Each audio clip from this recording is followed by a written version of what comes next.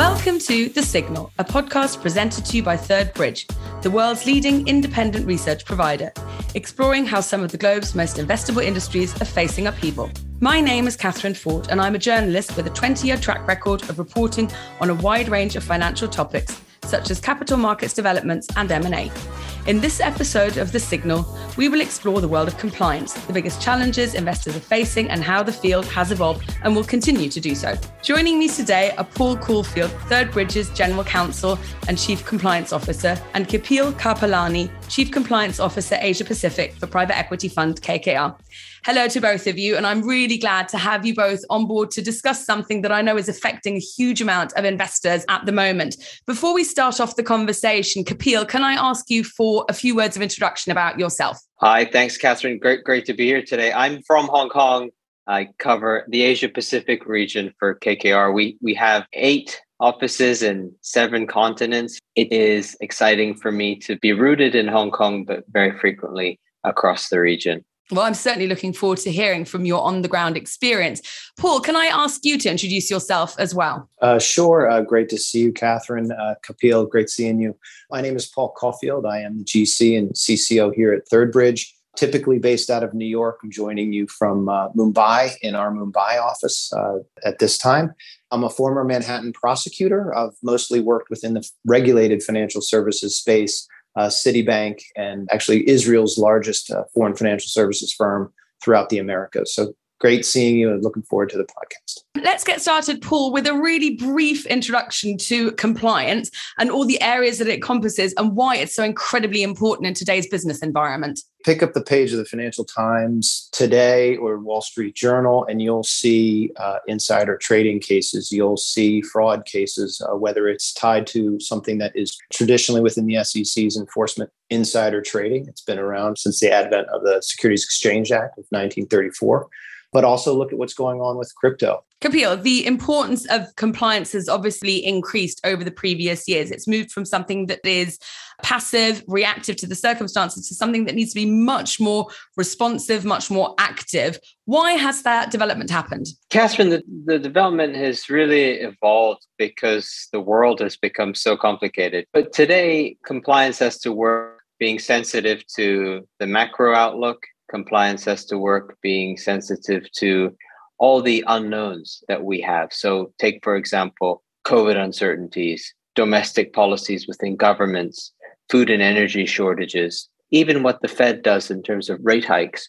All of that impacts business and therefore impact the likelihood that a business may have to adopt its corporate governance, its financial controls, and the way it grows, the way it handles supply chain risks, sanctions, geopolitical risks. Thank you. Paul, both you and Kapil have spoken about some of the things that could go wrong when it comes to compliance. Could you just, in a couple of sentences, sum those up for me? Sort of these are the things that we are dealing with on a day-to-day basis.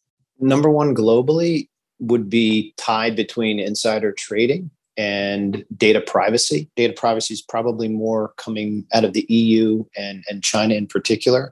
Insider trading, I'd say more actually on the EU and the SEC side or the US side.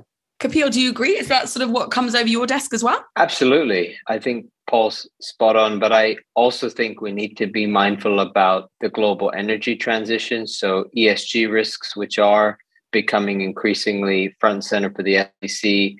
Also, technological risks as they relate to the regional data law provisions. That could be China, that could be the importance of GDPR in Europe, which does impact the Asia Pacific region. I think another risk that we see is also the combination of market dislocation and consumer patterns, both of which have changed because of COVID. I'd like to take a step back and talk to you both about you as people, what brought you into compliance, understanding how you work within the organization, because I think it is a role that requires a certain type of personality, a certain way with operating within the business. Kapil, maybe I could ask you, first of all, how did you end up in that role? Sure. I was really set on being a doctor. Don't tell anyone, but I still wake up some mornings wondering, what if? So how on earth are you now a compliance officer? The takeaway there is go with what interests you and what you're good at. And that's what occurred to me when I was 17. I was reasonably good at reading, writing, debating. And so I thought law would be a sensible degree. The in-house move was the real transitory phase of my life. After spending a number of years serving clients in Europe and Asia, doing mainly corporate M&A, the in-house was attractive because it meant as we worked through 2008 and 2009, the financial crisis gave birth to compliance as we know it today. And the regulatory environment was more breadth, more challenge, more complication. And I was fortunate to be given the opportunity to understand it, get the firm I was with licensed. Does it take a certain type of personality then? I think the person ideally suited for the role is someone who can strike a balance between commercial acumen, as well as someone who can reasonably apply what's in front of them. You can read and write all you want, but what you read and wrote years ago is going to change, and it will change so quickly in today's environment, it may actually become irrelevant. So what you do need to do is have the ability to communicate and build relationships with deal teams who will come for advice and then apply what the best mechanisms are from a legal and compliance perspective to protect the business. Say, for example, appropriate sanctions screening or appropriate gift and entertainment thresholds. So those that are best in compliance from where I'm sitting are those that are thoughtful, commercial, and patient because the environment keeps changing. Paul, are you also someone that never really thought they'd go into compliance, but then looked at your strengths and thought this is the path for me? Or how do you find yourself in that role? Because I also know that you don't just work with Third Bridge, but you're obviously also a professor at university. That's right. So my dad's a doctor, my mom's an NP, and the nurse practitioner, the minute I saw a scalpel go into a hip and the hip open, I knew I was out. There was no chance I was becoming a doctor. So no, I'm generally where I thought I was going to be as I moved through education. I was a teacher, went to law school, thought I was going to be a professor or a local lawyer. Coming out of the Manhattan DA's office, I will say 9/11 being the second week of work, being down there and seeing that tragedy, that terrifically wrenching event occur, and it remains very personal, what can happen when things go wrong. And so within the past 2 hours, I just finished a presentation here in Mumbai, and we talked about it. We talk about why do we do what we do? Well, the reason why is we say something if we see something. We still say that globally here at Third Bridge. And we've poached it from the NYPD because of that awful event. And when we're here in places like Mumbai, we talk about the 2011 terrorist event to 2 hotels within just a few miles of where I'm sitting right now. And we say, if you see something, say something, and here's why. And within the financial services space and within my space of the expert network and the kind of business intelligence that we offer, we have to then kind of translate that and really make sure it's clear what the risks are for, say, insider trading, what the risks are if you are stealing and misappropriating intellectual property. I 100% agree with Kapil that you have to be business-minded and really understand how the businesses operate. That's one reason why I do travel quite a bit, to understand how the regions operate as opposed to the global, because they are very different. A regional compliance program or a regional business set of operations cannot be compared to how one company, KKR or Third Bridge, operates at the global scale. So, Paul, what does your day look like, an ordinary day, or is there even an ordinary day in the job that you do? What's your remit? What are the things that you have to deal with? The great thing about my job being global, it does kind of chase the sun. So early parts of the weeks, we're working quite closely with the partners in Shanghai and Beijing, Hong Kong, Mumbai, and really spending the early part and the later part of the days working with them, spending quite a bit of the day with the UK team, about half or ish day with the US team, and then really trying to balance it. I mean, it's important if you think about where the risks are. The risks aren't where you're physically located. It depends on what your assessment is of your enterprise. And so it's very varied. This is not a 9 to 5 job by any stretch. That's one. Two is it really depends. I'm the general counsel and the chief compliance officer. So I have a wildly talented legal staff, same with my compliance group, and really understanding what each of them need to do in their regions and empowering them. That's kind of part of the teacher or the coach that I kind of take on as a very serious responsibility. Kapil, from your perspective, what is sort of your remit? Because obviously, in contrast to Paul, who has a global remit, you're very much focused on the APAC region. Does that have an impact on sort of the things that you deal with? I know that when we had our conversation before this podcast, you spoke about China being a key area of focus for you. Talk us through sort of some of the challenges that you encounter on a daily basis, some of the things that you deal with, but then also some of the things that are dealt with on a global basis. Sure. I caveat one comment and say that I'm managing Asia Pacific, but I have a lot of inroads into the US. And that's very important because HQ, that's where they're thinking about policy. That's where they're thinking about growth. And they can't do that without my team's contribution, whether that's legal compliance or otherwise. And so maybe I'll walk through a day and show you how it comes full circle. In the morning, I may be working with the China team, looking at a business and how it will perform from a controls perspective next year as China exits from the zero COVID policy. Then the next sort of hour, I'm with the Korea team. We're thinking about new data security and privacy laws, how we're handling sensitive data. Before I know it, I'm on the phone with the team in Mumbai, thinking through how our portfolio company is going to manage the food shortage brought about by the Russia-Ukraine war.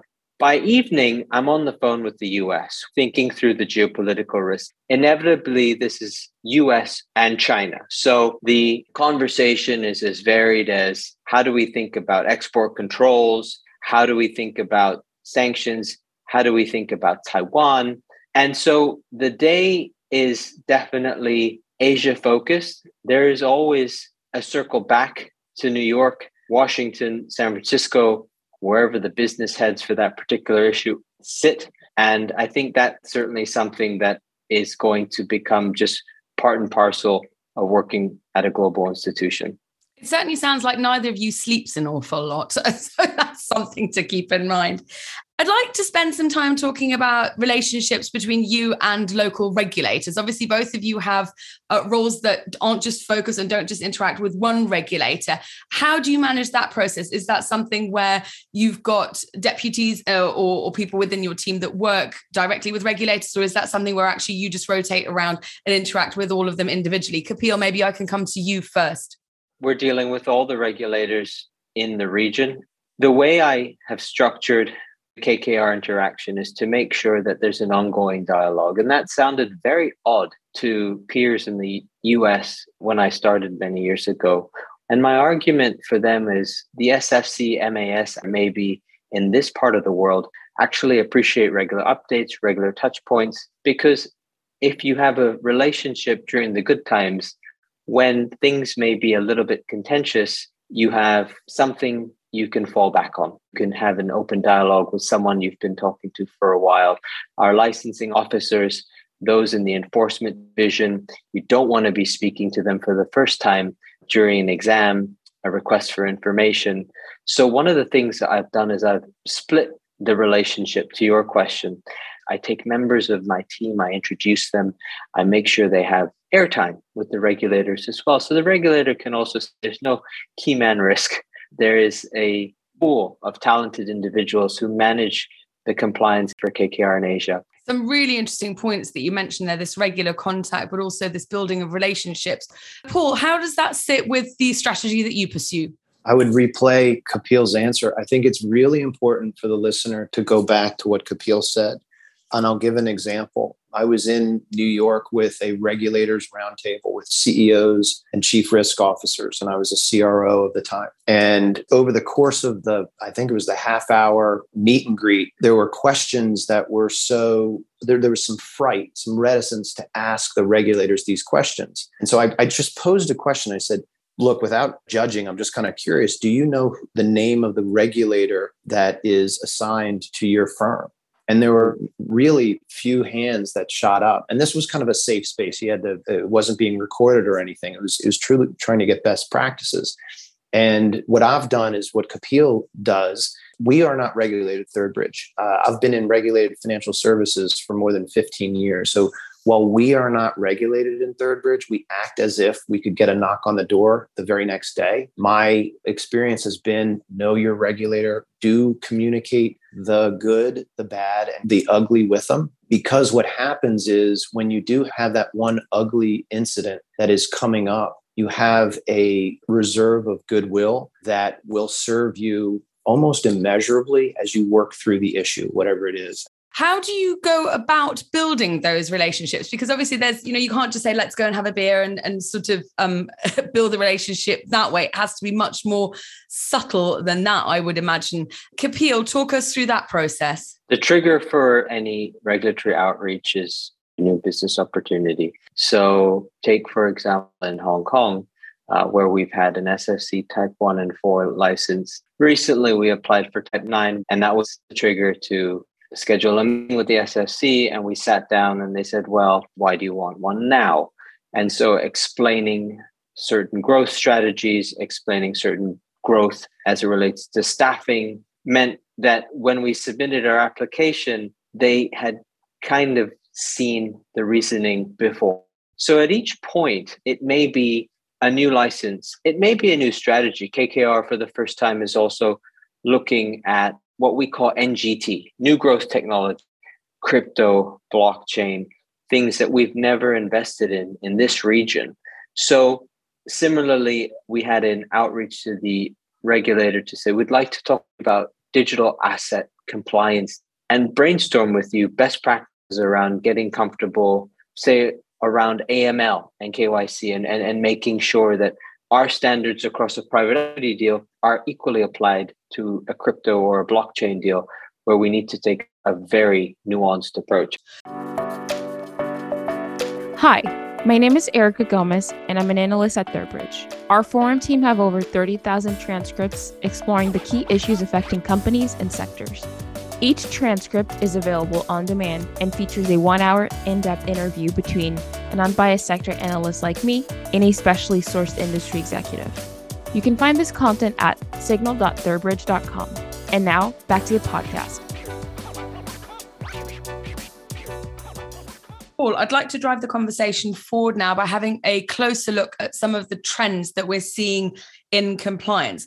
What are some of the biggest challenges that you face when it comes to compliance? I would go back to politics is local, so's risk. I think you really have to understand what the risks are based on your region, based on your business line, based on your legacy.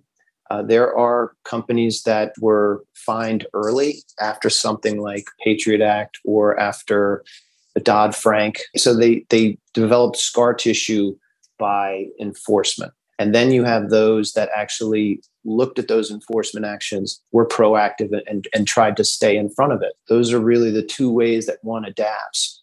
The culture is very, very difficult when you're global. And it is important to, if you're going to export or importing, into Asia, the US sensitivities, the British, the London sensitivities to securities enforcement and what the expectations are. I think you really do need to understand what the current environment is in the region, one. Two, that you've got a senior level that is going to follow through with what the tone at the top is, as they say, and that tone, those set of expectations really gets pushed through to the middle, the belly of the company. And it really is clear that everyone really does understand that there isn't a compliance department in which compliance resides. We have to tailor the approach just because we have such a diversity of ethnic groups internally, educational backgrounds, ages. The crypto and the blockchain deal team are half my age, whereas the infrastructure team are a little bit older. And you have to approach both with the same set of compliance standards, but a completely different sort of communication angle. And they're all trying to achieve the same type of return. So there's a definite need to tailor everything in this space while legal diligence, compliance diligence, all of the thresholds that we seek to maintain in our business are pretty uniform. How we go about making sure we're in maintenance mode successfully across the different businesses is quite different. And obviously, key to implementing those best practices are your teams. And we've spoken a little bit about sort of the different people that work with you. But Paul, maybe you can give us a bit more insight about the team that works with you. The team is global. So what I have is many compliance departments throughout our different jurisdictions. They have the same remit. They just might have different support responsibilities. On the legal side, it's a balance of outside counsel and in-house counsel. It's a little bit different. And for them, it's the interpretation of the new regulations that are coming down and trying to decipher rather quickly, not just how they affect us, but also how they affect our clients. There was a SEC alert, for example, back in April that really talked about what our clients should be focusing on when they work with expert networks and the like. Well, we devoured that and then made sure that our teams internally, not just compliance, understood what our clients are feeling. So if and when that alert came up, we were able to be pretty articulate about, hey, we understand it. And hey, here's what we're doing to manage those risks as a service provider of yours. Let's talk about the highs and lows of your work. What are sort of things where when they roll over your table, you're like, oh, that's going to give me a sleepless night? What are things that roll over your table and you go, yes, I've been looking forward to working on something like that? Paul, from your perspective. So here, because it's such a creative group, to see a new product come down that is challenging intellectually as a compliance or legal professional, how are we going to protect and support and work with the businesses? I find that incredibly motivating. And so at the same time, I'm working with outside counsel and our in-house counsel on, say, a legal memoranda or opinion about it. It's just trying to think through also as maybe a client, what does this mean? So that to me is a lot of fun, part of my job. And the stuff that keeps you awake at night? Everything else? No. You clearly do not sleep much. Look, in legal and compliance in these types of industries, there's just a lot going on. There is. And even those companies that right now are on the front page, you have to know that how hard they're working. Something just slipped past. But that's more often than not the case. In my heart of hearts, that's what I think is happening. And so what does keep me up at night is making sure that we have really made sure that the message has proliferated through the institution, because, having one slip by is everyone's kind of worst nightmare. I would imagine, Kapil, that's something that keeps you awake at night. Is there anything else? Having to deal with so many complex jurisdictions, is there any jurisdiction particularly where you're like, anything going on in, I don't know where, is a worry to me? As I think is obvious to the whole world, the US-China friction is causing a lot of tension for investing teams and compliance professionals. One of the things that keeps me up isn't really what the law is, but how we will stay compliant, both as KKR and for our portfolio companies. If we take an example, recently, China, the personal information protection law, the data security law, and the cybersecurity law, it all came together quickly. I think you would have all seen recently the fine issued against Didi, $1.2 billion US. Didi had failed to correct practices of sustained and illegal overcollection of sensitive and personal data, according to the Chinese regulators. The Chinese regulators came down hard on them on locations, family backgrounds, things that are part and parcel of being in the business that they're in. So, the takeaway there is that the Chinese regulator will go against a prominent Chinese company to enforce vigorously laws that have just come into place, that are very complex and that are material to the value of a company. So apply that to KKR's China pipeline. And there's quite a bit there to look into and to make sure we can hand on heart say we've done our best to stay compliant. That's an example. And the next, could be sanctions, could be supply chain risk. There isn't a day where there's a new law or new provision we need to be sensitive to. Now, you raised a really interesting point of, on the one hand, enforcement, and then differences in enforcement depending on regions. Paul, maybe you can talk to us about, do you see that there are certain jurisdictions where the enforcement of compliance rules is done very rigorously, and then there are other jurisdictions when it is enforced with less rigor, I guess, is the question. And the answer is yes. I mean, there are different jurisdictions based on different things that have happened. You know, the US and the EU in particular, Great Britain, they just are more aggressive in the enforcements. You know, in the mid-2000s, the Foreign Corrupt Practices Act was an act that was passed in the mid-70s, but that got kind of new life as somewhat global companies were looking to try and get more market share in new jurisdictions by bribing. And the UK Bribery Act then comes about on its heels. That's not coincidence. There's a reason why these two jurisdictions are kind of the global leaders. Kapil, from your perspective, do you see that this a different application of rules in different regions? And if so, what kind of impact does that have on the competitiveness of a business working in different regions? I don't see a different sort of enforcement approach. I think all of the regulators are very focused on making sure that they can maintain a competitive regulatory sort of investment landscape. This is very much in line with Paul. I do see the different levels of sophistication and therefore understanding with what an investor is trying to achieve, how an investor is thinking about application of new laws. The Chinese laws are very prescriptive, but how the regulator concludes a breach isn't always very clear. In the same vein, we have the Korean regulator and Korean laws that are very prescriptive around data, but thought process is clearly more sophisticated. More recently, we've seen they actually want to understand, how have you anonymized personal data? How do you actually store, share, manage data with service providers? Where does the data come from? They ask all these questions, whereas another regulator may just do their own diligence and make their own conclusions. So there's a different level of sophistication that some of the regulators take, but there's certainly rigor irrespective of where you're doing business. Let's shift the conversation briefly to look at sectors and how sector-specific compliance has become or is becoming. Paul, from your perspective, are there some sort of sectors where you're like, well, that's something where we know that compliance is particularly heavy, the burden on us to provide certain pieces of information to the regulators is much, much greater. Can you share some of your experiences in that regard?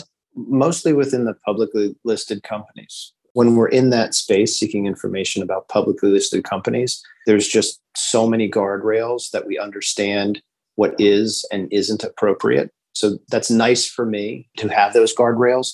In the private sector space, there are not the controls around publicly listed companies and insider trading.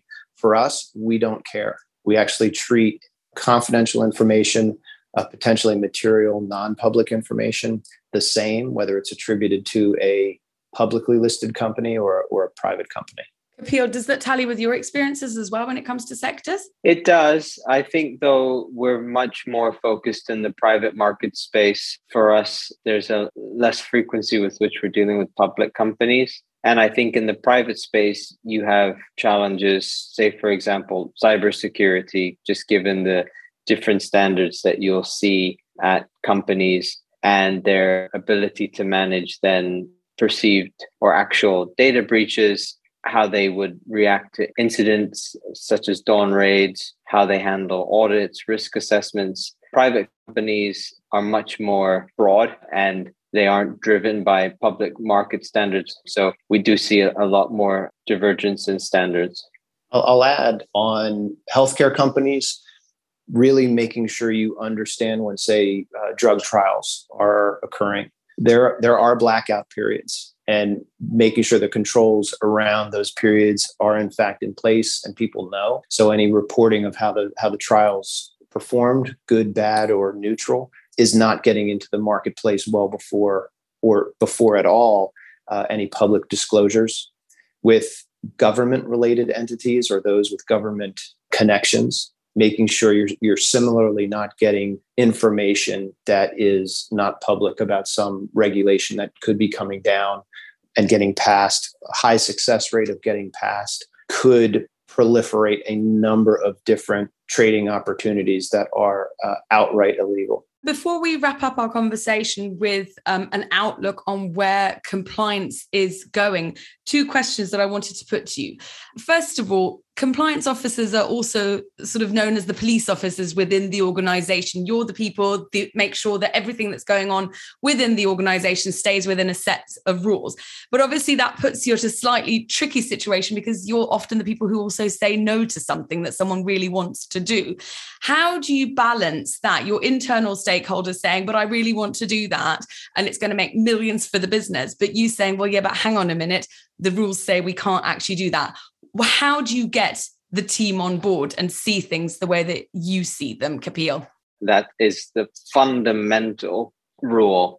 And then what you do is you embed yourself. So they view you as an accretive contributor to the commercial goal, not as a yes-no guy. Therefore, you are embedded into their process. And in order to actually speak substantively as to what needs to be done, my first question to any deal team is, where do you want to go? Where do you want to be? And I work backwards. Over the course of the investment, we're going to have to incorporate all these different elements. So let's think through how we price that. So I'm doing my own sort of supply chain. And when I present that supply chain to a very sophisticated and diligent deal team, they agree that I'm not playing good cop, bad cop, just playing another member of the deal team. And that really helps. That's a lovely way of looking at it, rather being the naysayer, being someone that's actually working with them.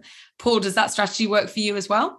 It does. I have shown in presentations the old DA badge I had, and to purposely show that that's not my job anymore. It was a great job and I loved it, but it's not my job anymore. And in a presentation with our China businesses, I showed them the symbol that a friend had given me many years ago of the Mandarin symbol for diligence. And I actually replaced it. I said, this badge is not me anymore here. This is what I'm supposed to be doing. So, Paul, what is the biggest challenge that you've ever faced in compliance? The challenge is also the motivation. It doesn't stop. It's always evolving. There's something new that comes about. The PIPL out of China is something that keeps you up at night because you then have to figure out, all right, what am I going to do about it? And if I'm in New York, making sure that we've got China legal who is devouring it and then interpreting it for the rest of us. This SEC, you see this interesting strategy that the SEC is taking on shadow trading. It's basically very quickly, if I have information, inside information about company A, but I make a trade on company B and they're completely unrelated, but they're competitors, there is this emerging enforcement kind of thread that the SEC is taking that is or could be insider trading, even though I had no material non-public information about company B. Kapil, the same question to you. What's the biggest challenge that you faced in working in compliance? There are two that are of equal importance. One is translating compliance risk to commercial risk. Say at a high level, you identify books and records deficiencies, which means tax has been underpaid or unpaid, which means the company is going to owe money that KKR will want paid back post-closing if we go ahead with the investment, which means, are you accurately representing the right valuation? Again, working backwards based on findings and then communicating, we found X. That's a huge challenge. And that's a fairly universal challenge across the business lines. The second is a little bit more in line with something we spoke about very early, in that things are constantly changing. Just this week, we have, say, for example, President Biden considering executive actions on US investments in China, reverse CFIUS, the NCCDA. This wasn't as actively discussed a few weeks ago. You've got the approval of the semiconductor bill. Now, again, the CHIPS Act, what does that mean for investments in China? and then other people's actions that play on compliance and reputational and regulatory risk. Speaker Pelosi wants to go to Taiwan. Everyone is talking about it. Does that mean you're going to antagonize a Chinese regulator who's just then going to come down hard on US investors in China? We don't know. So there's just a lot of news. There are a lot of events that impact controls, that impact how we need to think about legal and compliance risk to businesses in the region. I'd like to wrap up our conversation by just giving our listeners an understanding of where compliance is heading. It's obviously an incredibly complex topic. It's also a topic that seems to be evolving continuously. And one of the biggest challenge, obviously, is to keep track of those evolutions. Paul, if there was one sort of takeaway for our listeners, one thing that you feel that they should be aware of when it comes to the future of compliance, what would that be? I would say where someone like me has a law degree and has enjoyed a career in compliance, I think the new compliance officer will understand technology and have a computer science background. Insider trading is so easy to find within the SEC because they have sophisticated tools to find the minute there's an aberration in the trades. It's done through technology. And I think it's just going to get more and more technically savvy. And the lawyers, unless we go and get, our own computer science degrees, I think the computer scientists are going to start to have a field day with compliance. Thank you very much. Kapil, your thoughts? There is no predefined skill set. In building a team, a manager should look to have breadth. Someone with the technological mindset that Paul just referenced, someone with the commercial mindset, so important to winning hearts and minds of field teams, someone with dual qualification, because that's just about every SPA that we sign needs to make reference to two sets of laws. I don't think there's a one-size-fits-all, but I do think the strongest compliance teams going forward are going to have breadth. Thank you very much to both of you. Unfortunately, that's all that we have time for today. But I'd like to take this opportunity to say once again a huge thank you to Paul and Kapil for sharing their experiences and insight. And thank you to you listening to this episode of The Signal, presented to you by Third Bridge, the world's leading independent research provider. Join us again in a fortnight for the next episode. And in the meantime, please rate, review, and follow our podcast. Indeed, if you like it, tell a friend. Find us on Spotify, Apple Podcasts, and wherever else you get your podcast from, plus thirdbridge.com/signal. From me, Catherine Ford, that's goodbye. And until next time.